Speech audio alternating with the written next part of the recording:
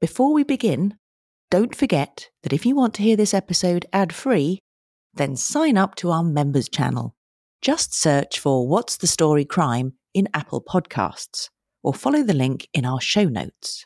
Members will get exclusive access to all episodes of Smoking Gun, completely ad-free, before anyone else. Life is full of what-ifs. Some awesome, like what if AI could fold your laundry? And some, well, less awesome, like what if you have unexpected medical costs? United Healthcare can help get you covered with Health Protector Guard fixed indemnity insurance plans. They supplement your primary plan to help you manage out-of-pocket costs. No deductibles, no enrollment periods, and especially no more what-ifs. Visit uh1.com to find the Health Protector Guard plan for you. There's never been a faster or easier way to start your weight loss journey than with PlushCare. PlushCare accepts most insurance plans and gives you online access to board-certified physicians who can prescribe FDA-approved weight loss medications like Wegovy and Zepbound for those who qualify. Take charge of your health and speak with a board-certified physician about a weight loss plan that's right for you. Get started today at plushcare.com/weight loss. That's plushcare.com/weight loss. plushcare.com/weight loss.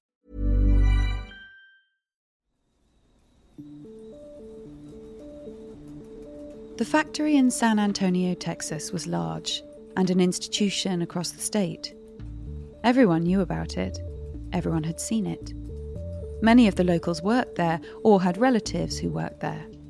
And at its peak, it houses over 1,000 employees. That's because between 1965 and 1997, millions of pairs of Levi's, the most famous jeans in the world, were manufactured in this factory. Stitch, seam, ship, repeat. One unassuming and smallish pair of Levi jeans jerked along the finishing belt, crisp, new, and ready to be shipped to one of the many outlets across America. 2 weeks later, a young woman would happily pick up the pair off the rack and head to the counter, delighted with her purchase, which she'd been saving up for a while. The next day, she wore them for the first time, feeling empowered as she eyed the fit in the mirror. Those jeans would be the last trousers she'd ever wear, and their fabric would ultimately provide the answer to a decades-old unsolved murder.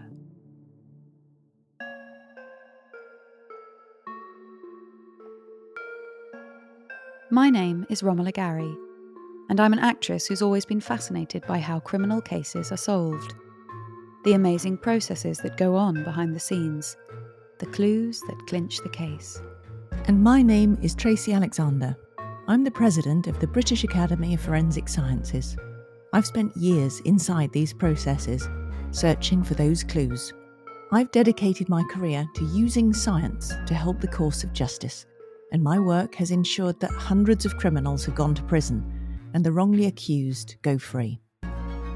Together, we are going to lift the lid on some of the most extraordinary cases from around the world. We'll discover how, with the help of science, everyday items have become the key to catching a killer. From What's the Story Sounds, this is Smoking Gun, the Levi Jeans.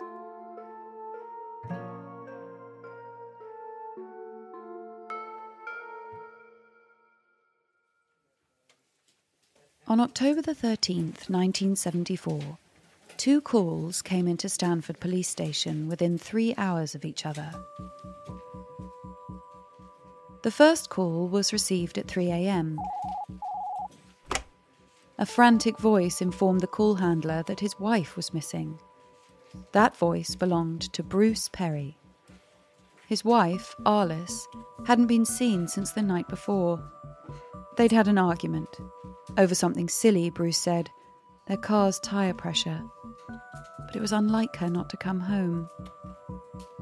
The next call came in from a security officer on duty at Stanford University campus, one of California's, indeed the country's, most prestigious educational institutions. It rang through at around 6 a.m, in the half-darkness of the morning. With almost crude detachment, the voice on the other end of the line uttered 4 words. "We've got a stiff." The two calls would forever be connected. Stanford University Memorial Church was known to everyone on campus. It was built during the American Renaissance, boasting extensive mosaic work and ornate stained glass windows. Standing imposingly in the main quadrant, it was often referred to as the university's crown jewel.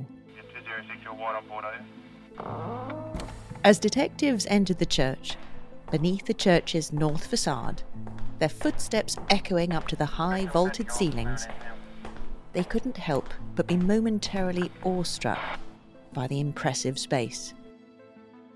Their work rarely brought them to places like this. With the sun now rising in the sky outside and beginning to streak in through the windows, the detectives strode purposefully towards the altar.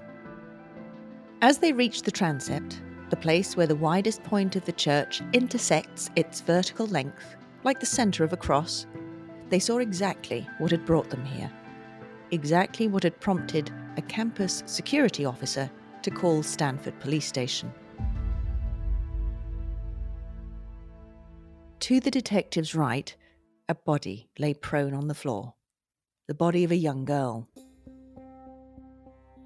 She had her hands folded, almost angelically, across her chest, and she was naked from the waist down. Jutting fearsomely from the back of her skull was an ice pick, and blood from the wound pooled around her on the floor, staining her light hair. Her neck bore marks from hands previously wrapped around it. A 1-metre-long candle, presumably taken from the altar, lay between her breasts, and, to the detective's horror, another had been placed between her legs, inside her. Then there was the woman's blue Levi jeans, folded in the shape of a diamond and laid across the lower part of the young girl's legs. Next to her body was a small pillow, the kind which worshippers used to kneel. There was clear evidence of semen on its fabric. It didn't take a seasoned detective to establish the motive for this crime. It was truly a gruesome scene, emphasised by the juxtaposition of its setting, this peaceful, sacred place. And, based on the missing persons report filed in the early hours of that morning, officers were fairly certain they knew who this body belonged to. At around 1 a.m, Bruce Perry had called the station to report his wife missing.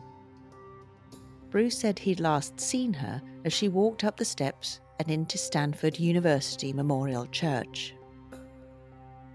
So it wasn't a stretch to deduce that this was the body of Bruce Perry's missing wife, 19-year-old Alice Perry. So just what had happened to this young girl within these hallowed walls? The name of the security guard who had found Alice's body in the church that morning was Stephen Crawford. And as detectives secured the crime scene, bagging evidence and preparing to transport Alice to the morgue, Stephen waited outside the church ready to be questioned. Stephen had been a Stanford police officer himself many years previously, so he was familiar with the protocol. He knew all the pertinent details the detectives assigned to this case would need to know, and would soon ask him. In his mind, he painstakingly went over the events of that morning, ready to relay them. Stephen recalled that at approximately 11:50 the previous night, the 12th of October, he'd seen a young woman. The woman whose body was now being processed for post-mortem, walking into the church. On the steps, she'd crossed paths with 2 others who were exiting the church at that moment. He remembered that he'd stepped aside to let them pass. Stephen told detectives that not long after the woman arrived at the church, he took a quick look around, as he did every night, and found it vacant. He'd presumed the woman he'd seen entering had left, but, just in case, he shouted that he was about to lock up, and that any stragglers should wrap up their business and leave. His words echoed around the building's cavernous interior, but no one answered. Stephen approximated it was around 10 minutes past midnight as the locks clanked shut on the church's heavy doors. After that, in the brutal cold and under the cover of darkness, Stephen made his usual patrol around campus. As well as the other university buildings, Stephen told detectives he made regular checks on the church every couple of hours. Each time, nothing was amiss. The doors he'd locked earlier remained so, and he didn't see anyone loitering around the church. According to Stephen, it was business as usual. A perfectly average night. That was until his final visit to the church in the early hours of the morning, around 5:45 a.m. On this occasion, Stephen planned to open the doors for any early worshippers who wished to come inside. He unlocked the front door first and walked around to the west side of the building. To his surprise, he found this door already unlocked. In fact, it looked like it had been forced from the inside. But how could that be? Had someone been left inside? Had he made an error and left someone with no choice but to break themselves free of the church? Confused, he entered the building to see if he could figure out what had happened. Inside, the scenario was far worse than he could ever imagine. Just half a mile away, in parallel to Stephen's evening, Bruce Perry was pacing the floor of his home. His anxiety had been increasing with every minute that had passed. In fact, possibly just missing Stephen Crawford as he locked up, Bruce had jogged back to where he'd last seen his wife on the steps of the church. He wanted to make amends over their pointless argument, which had been over something so silly, car tire pressure, in fact. Alice had asked to go and gather her thoughts and calm down in the solace of the church. She was a devout Christian, so the church was always her place to go of peace and reflection. But Bruce wanted Alice to come home now, back into the warmth and into his arms. He wanted to make amends. He didn't care about who was right about the car tire pressure. But as he walked around the church's perimeter, at around 12:20, he saw no sign of his wife. As she'd only been living in the area for a few weeks and hadn't made any friends yet, he knew it was unlikely that she would have gone visiting anyone. And as he walked back to their apartment, he held out hope she'd turned up in his absence. Maybe she was sat there now with a hot drink, or perhaps had climbed into bed. He was crushed to find that this was not the case. As 3 o'clock approached and Alice still hadn't reappeared, Bruce decided to call the police to report her missing. Officers were dispatched to check the outside of the church and nearby campus, stamping their feet against the cold as they walked around the area. But just like Bruce, they found nothing suspicious or out of place. That was until the two parallel timelines of Bruce Perry and Stephen Crawford collided in the most tragic of ways, with the discovery of Alice's body. Until a murder victim is identified by the authorities, they're often referred to as a John or Jane Doe. Their identity a blank slate that must be filled in, piece by piece, to figure out why they might have met their end in such a way. Santa Clara County PD worked quickly to establish exactly who Alice Perry was. Maybe the clues to her death lay in her past, her associates, or even her hobbies. Painstakingly, they began to fill in the blanks. Alice Perry was born Alice K. Dykmer on February the 22nd, 1955 in Bismarck, North Dakota, over 1,500 miles from where our story began. Alice, a devout Christian known for her sunny, trusting disposition, was a home bird. She loved her family and the town she was born in, and she was a person who looked inward rather than outwards, preferring safety and comfort to adventures new. Her family was her top priority, as was the man she loved, Bruce Perry, who she went to high school with. So when Bruce, a year older than Alice, gained a place at Stanford University in California, there was no question about whether she'd wait for him, or whether their love would prevail. The pair weathered the long distance well, and the year passed quickly. Alice spent her year away from Bruce, spreading the gospel of Christ to non-believers, and living a devout, humble life, counting the days until they'd be reunited. And when that day arrived, immediately after Alice graduated, the couple wasted no time. They got married. Alice packed her modest belongings and set off for Quillen Hall, one of the residences located in Escondido Village, part of Stanford University's campus, which was to become her new home. Perhaps predictably, the adjustment to her new life and new home did not come easily to Alice. She was lonely. All the letters she wrote to her friends back home remarked how different life was, and how little she saw Bruce with him working so hard. On the night of October 12th, Alice had wanted to mail some such letters, and she and Bruce had taken this as an opportunity to stroll around the campus grounds together.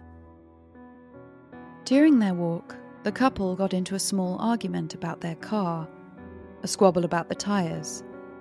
Nothing at all serious, Bruce would later assure detectives. But it was already close to midnight when Alice told her husband that she wanted some time to herself to calm down, and that she'd like to go over to the Stanford Memorial Church to pray.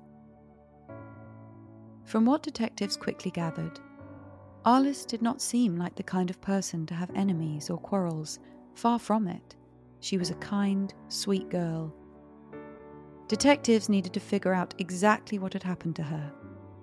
Was this crime planned or spontaneous? And who exactly was behind it? Based on preliminary investigations, authorities considered the idea that Alice's murder was a premeditated attack. The use of a weapon, an ice pick, was hardly something to be found lying around in the church or obtained circumstantially. Why would someone walk into a church carrying an ice pick at midnight? Had someone been watching Alice while she took her walks around campus? Had they armed themselves ready to attack her specifically, or anybody that they encountered walking alone?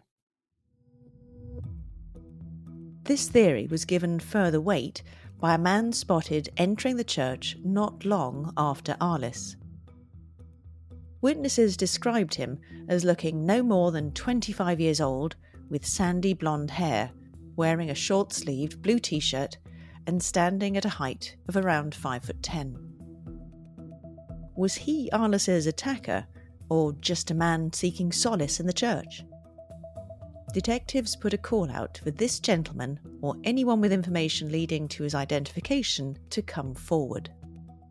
This man became of even more significant interest after something which happened on the day of Alice's funeral.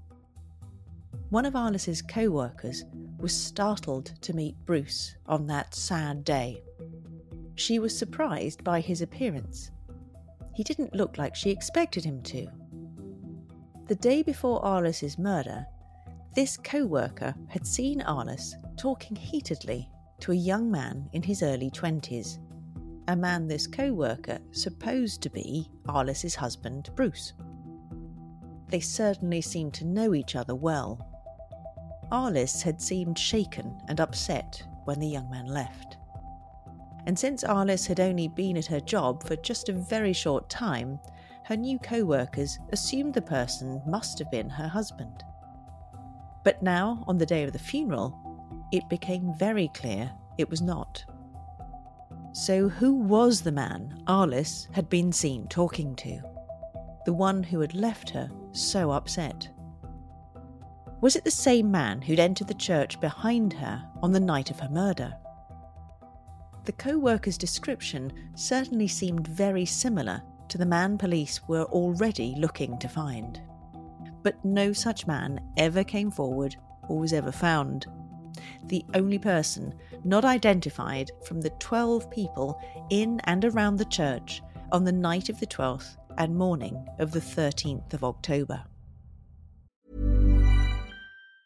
A lot can happen in 3 years, like a chatbot may be your new best friend. But what won't change? Needing health insurance. United Healthcare Tri-Term Medical Plans, underwritten by Golden Rule Insurance Company, offer flexible, budget-friendly coverage that lasts nearly 3 years in some states. Learn more at uh1.com. If you thought the only way to get a more defined jawline with natural-looking results was through surgery, think again. Juvederm Volux XC is a non-surgical injectable gel filler that improves moderate to severe loss of jawline definition and can help you achieve natural-looking results with little downtime. Even better, this improved definition lasts up to 1 year with optimal treatment. No maintenance required. Improve jawline definition for a smooth, sculpted look with Juvederm Volux XC. For important safety information and to find a licensed specialist, visit Juvederm.com. That's JUVEDERM.com. Not for people with severe allergic reactions, allergies to lidocaine, or the proteins used in Juvederm. Common side effects include injection site redness, swelling, pain, tenderness, firmness, lumps, bumps, bruising, discoloration, or itching. There's a risk of unintentional injection into a blood vessel, which can cause vision abnormalities, blindness, stroke, temporary scabs, or scarring. Talk to a licensed specialist to find out if it's right for you. Many of us have those stubborn pounds that seem impossible to lose, no matter how good we eat or how hard we work out.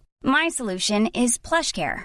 PlushCare is a leading telehealth provider with doctors who are there for you day and night to partner with you in your weight loss journey. They can prescribe FDA-approved weight loss medications like Wegovy and Zepbound for those who qualify. Plus, they accept most insurance plans. To get started, visit plushcare.com/weightloss. That's plushcare.com/weightloss.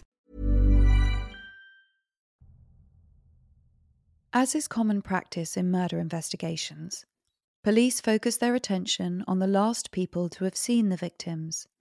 In this case, Arliss's husband, Bruce, and the man who found her, security guard Stephen Crawford.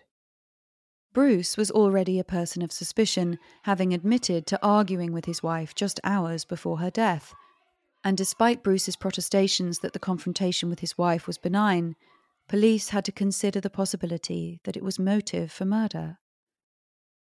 Was Bruce so frustrated by his wife's difficulty adjusting to her new life with him that he'd resort to such violent actions? Investigating detectives were sceptical.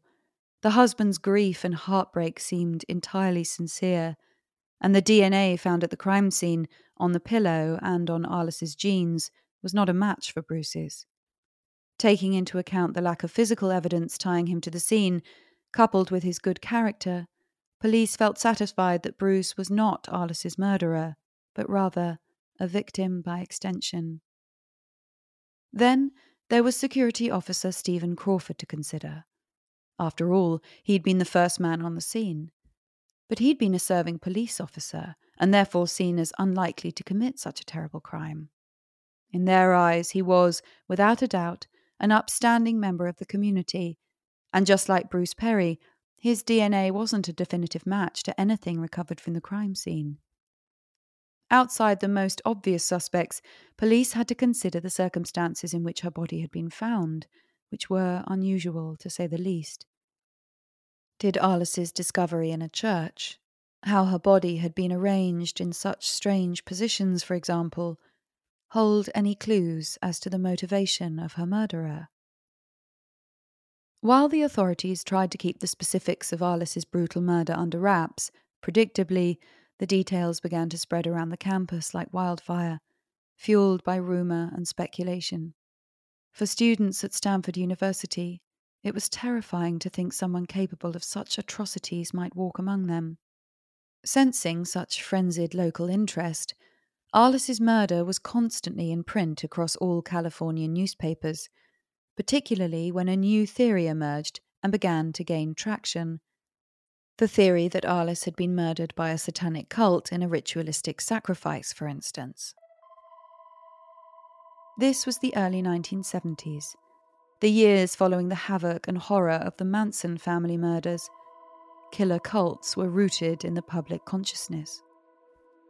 Around this time, one prominent religious group was called the Process Church of the Final Judgment, or just the Process for short.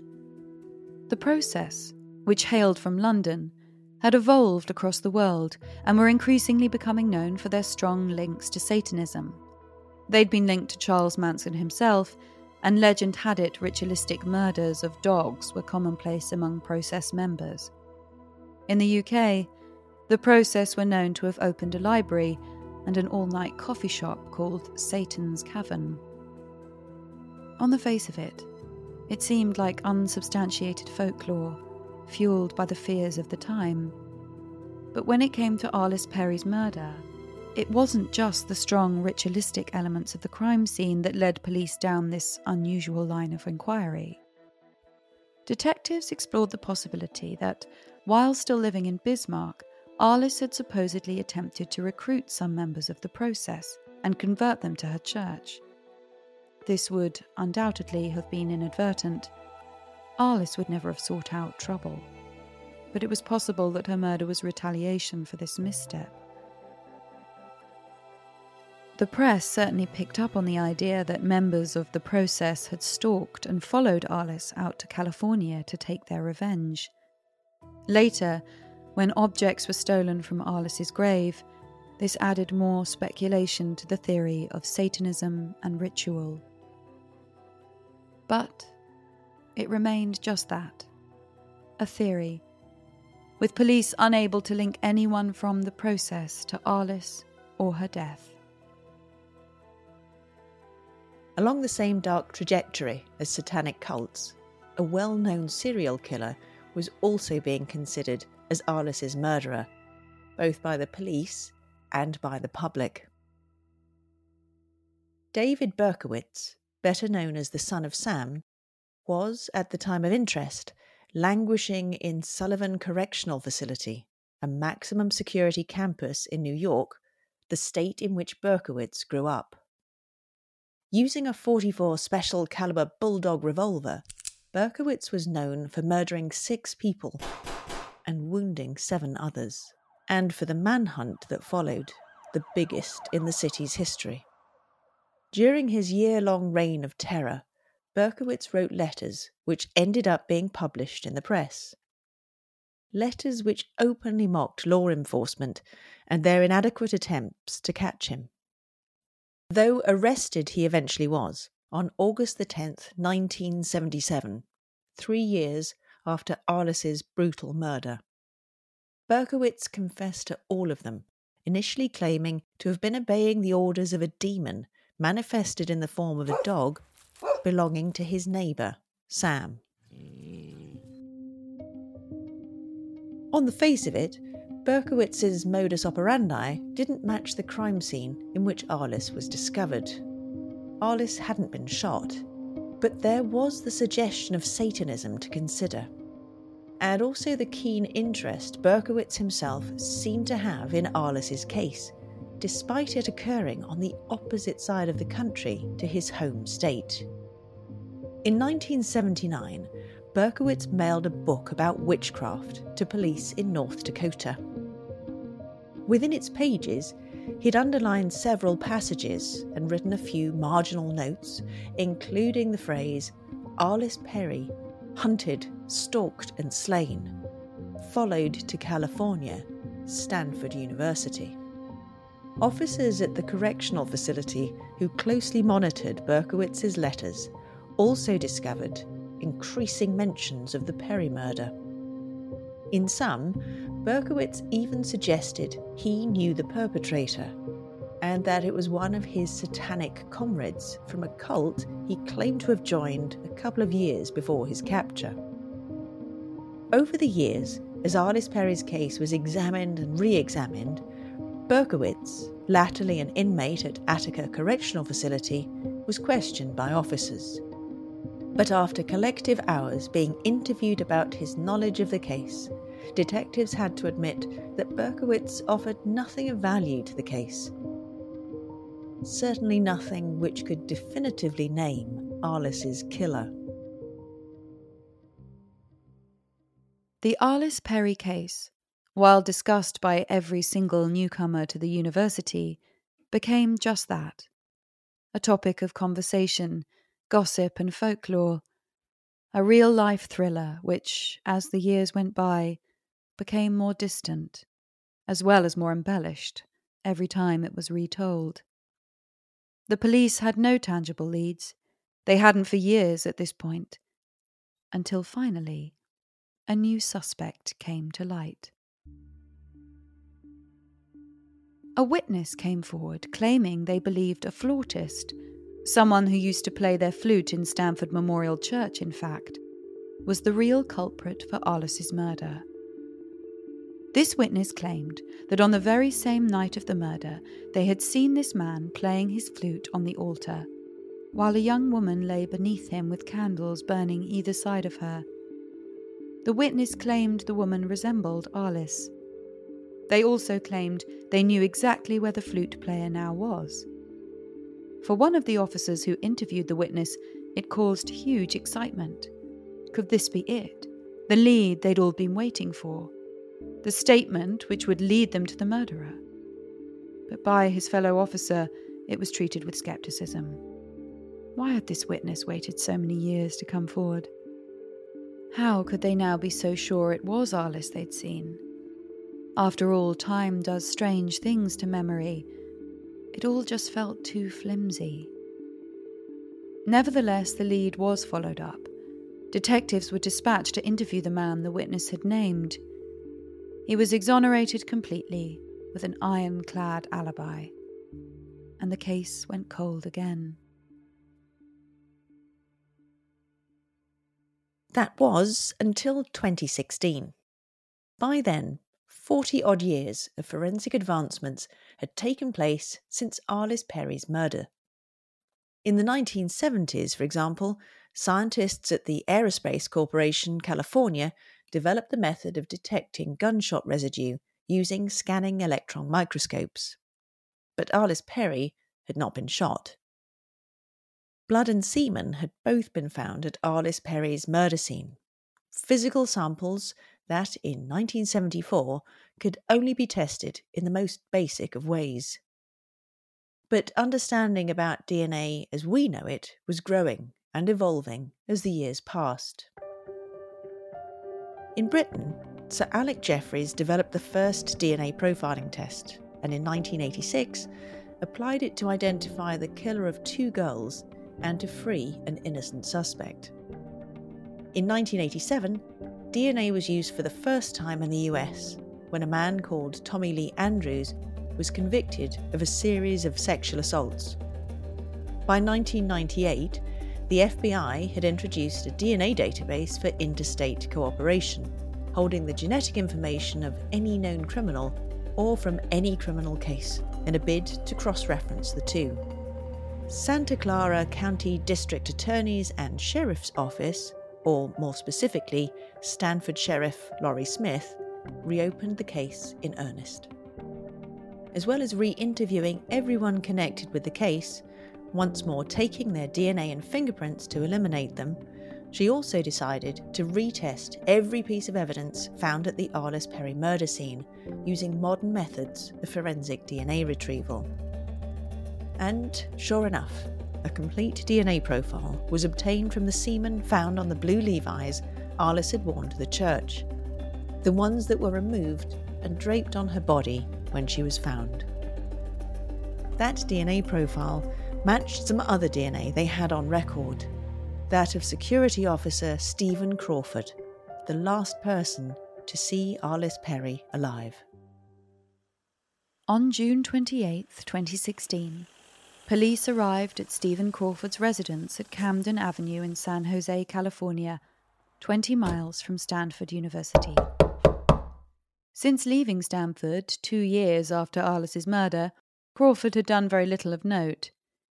His only other known run-in with the law came in 1992, when he was arrested for crimes that occurred nearly 2 decades before, when he was in fact still working at Stanford.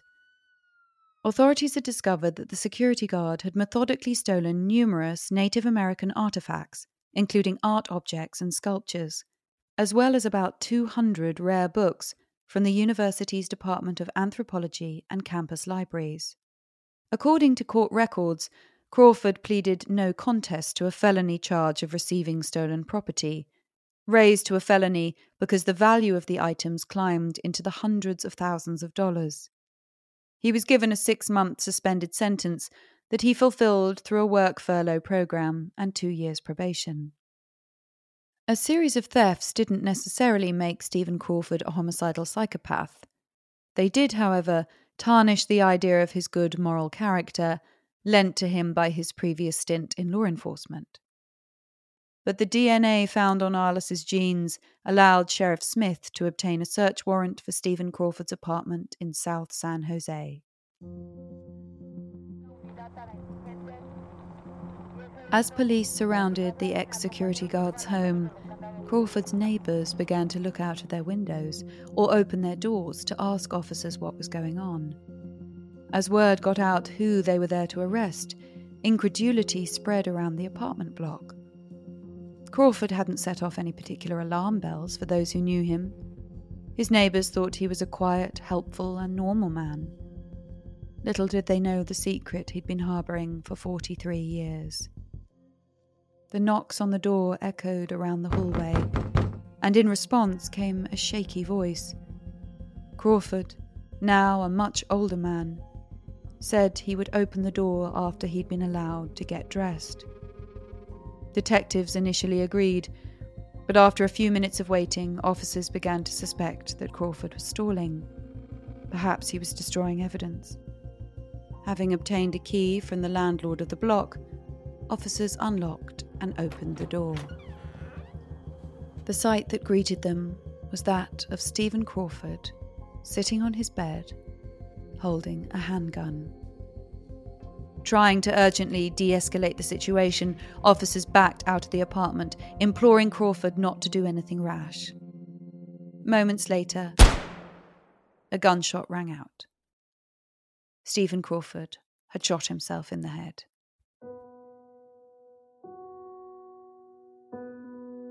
When Santa Clara County Sheriff's deputies searched Crawford's apartment in the aftermath of his suicide, they found some interesting items. These included a torn-off cover of the book The Ultimate Evil, a book about the satanic cult killer Son of Sam that mentions the Perry killing, and what appeared to be a Stanford diploma doctored to have his name on it. There was no record of Crawford ever having graduated from the school. Officers also found a suicide note, dated 2 years previously, and clearly written after the last time he was interrogated over Arliss's murder. It was the final piece of evidence suggesting that Crawford knew that the Santa Clara County Sheriff's Office, working with the District Attorney's Office Cold Case Unit, was now closing in on him after over 4 decades of eluding arrest.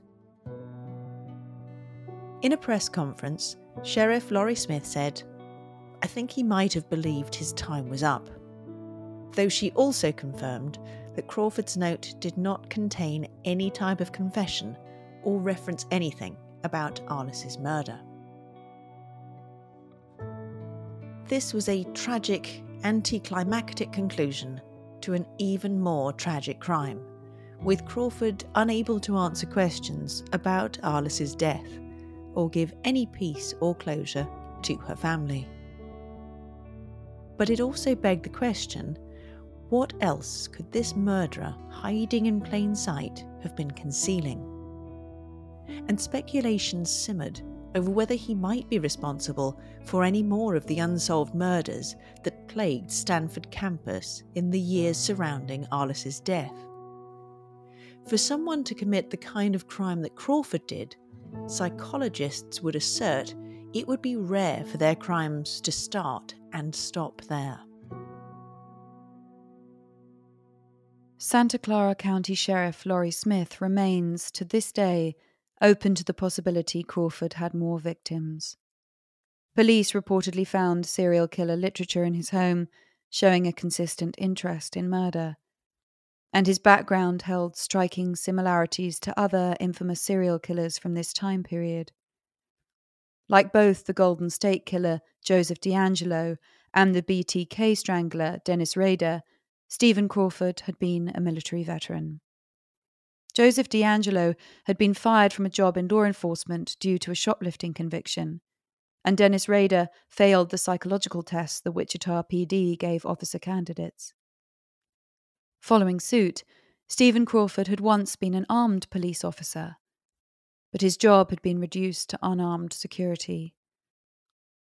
The Golden State Killer was responsible for the deaths of at least 13 people. Likewise, the BTK Strangler is known to have claimed the lives of 10 victims.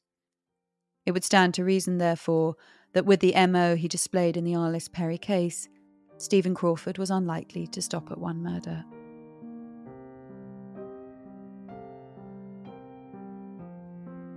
Leslie Marie Perloff was a 21-year-old Palo Alto law clerk and a Stanford graduate, found strangled in the Californian foothills on February 16, 1973. She was discovered with pantyhose stuffed in her mouth and her skirt pulled up around her waist. On September the 11th the same year, 19-year-old junior David Levine was found stabbed 15 times next to Maya Library. On the 24th of March 1974, the body of 21-year-old Janet Ann Taylor, daughter of former Stanford athletic director and football legend Chuck Taylor, was found strangled in a ditch on Sand Hill Road. These cases have never been solved. And while authorities have not drawn any connections between Crawford and these 3 deaths, and while the former security guard is now deceased, he's not been formally ruled out. Perhaps with further advancements in forensic technology and DNA testing, those cases too will be brought to conclusion. Smoking Gun is a What's the Story original podcast series. It's narrated by me, Romola Gary. And by me, Tracy Alexander. Executive producers for What's the Story Sounds are Daryl Brown and Sophie Ellis. The series is supported by the British Academy of Forensic Sciences. Their work supports the international fight to improve forensic techniques, to share ideas, and develop the crime-solving scientific advances of the future. If you've enjoyed this episode, please give it a rating and review, and help to spread the word. You can listen to a new episode of Smoking Gun every week, wherever you get your podcasts.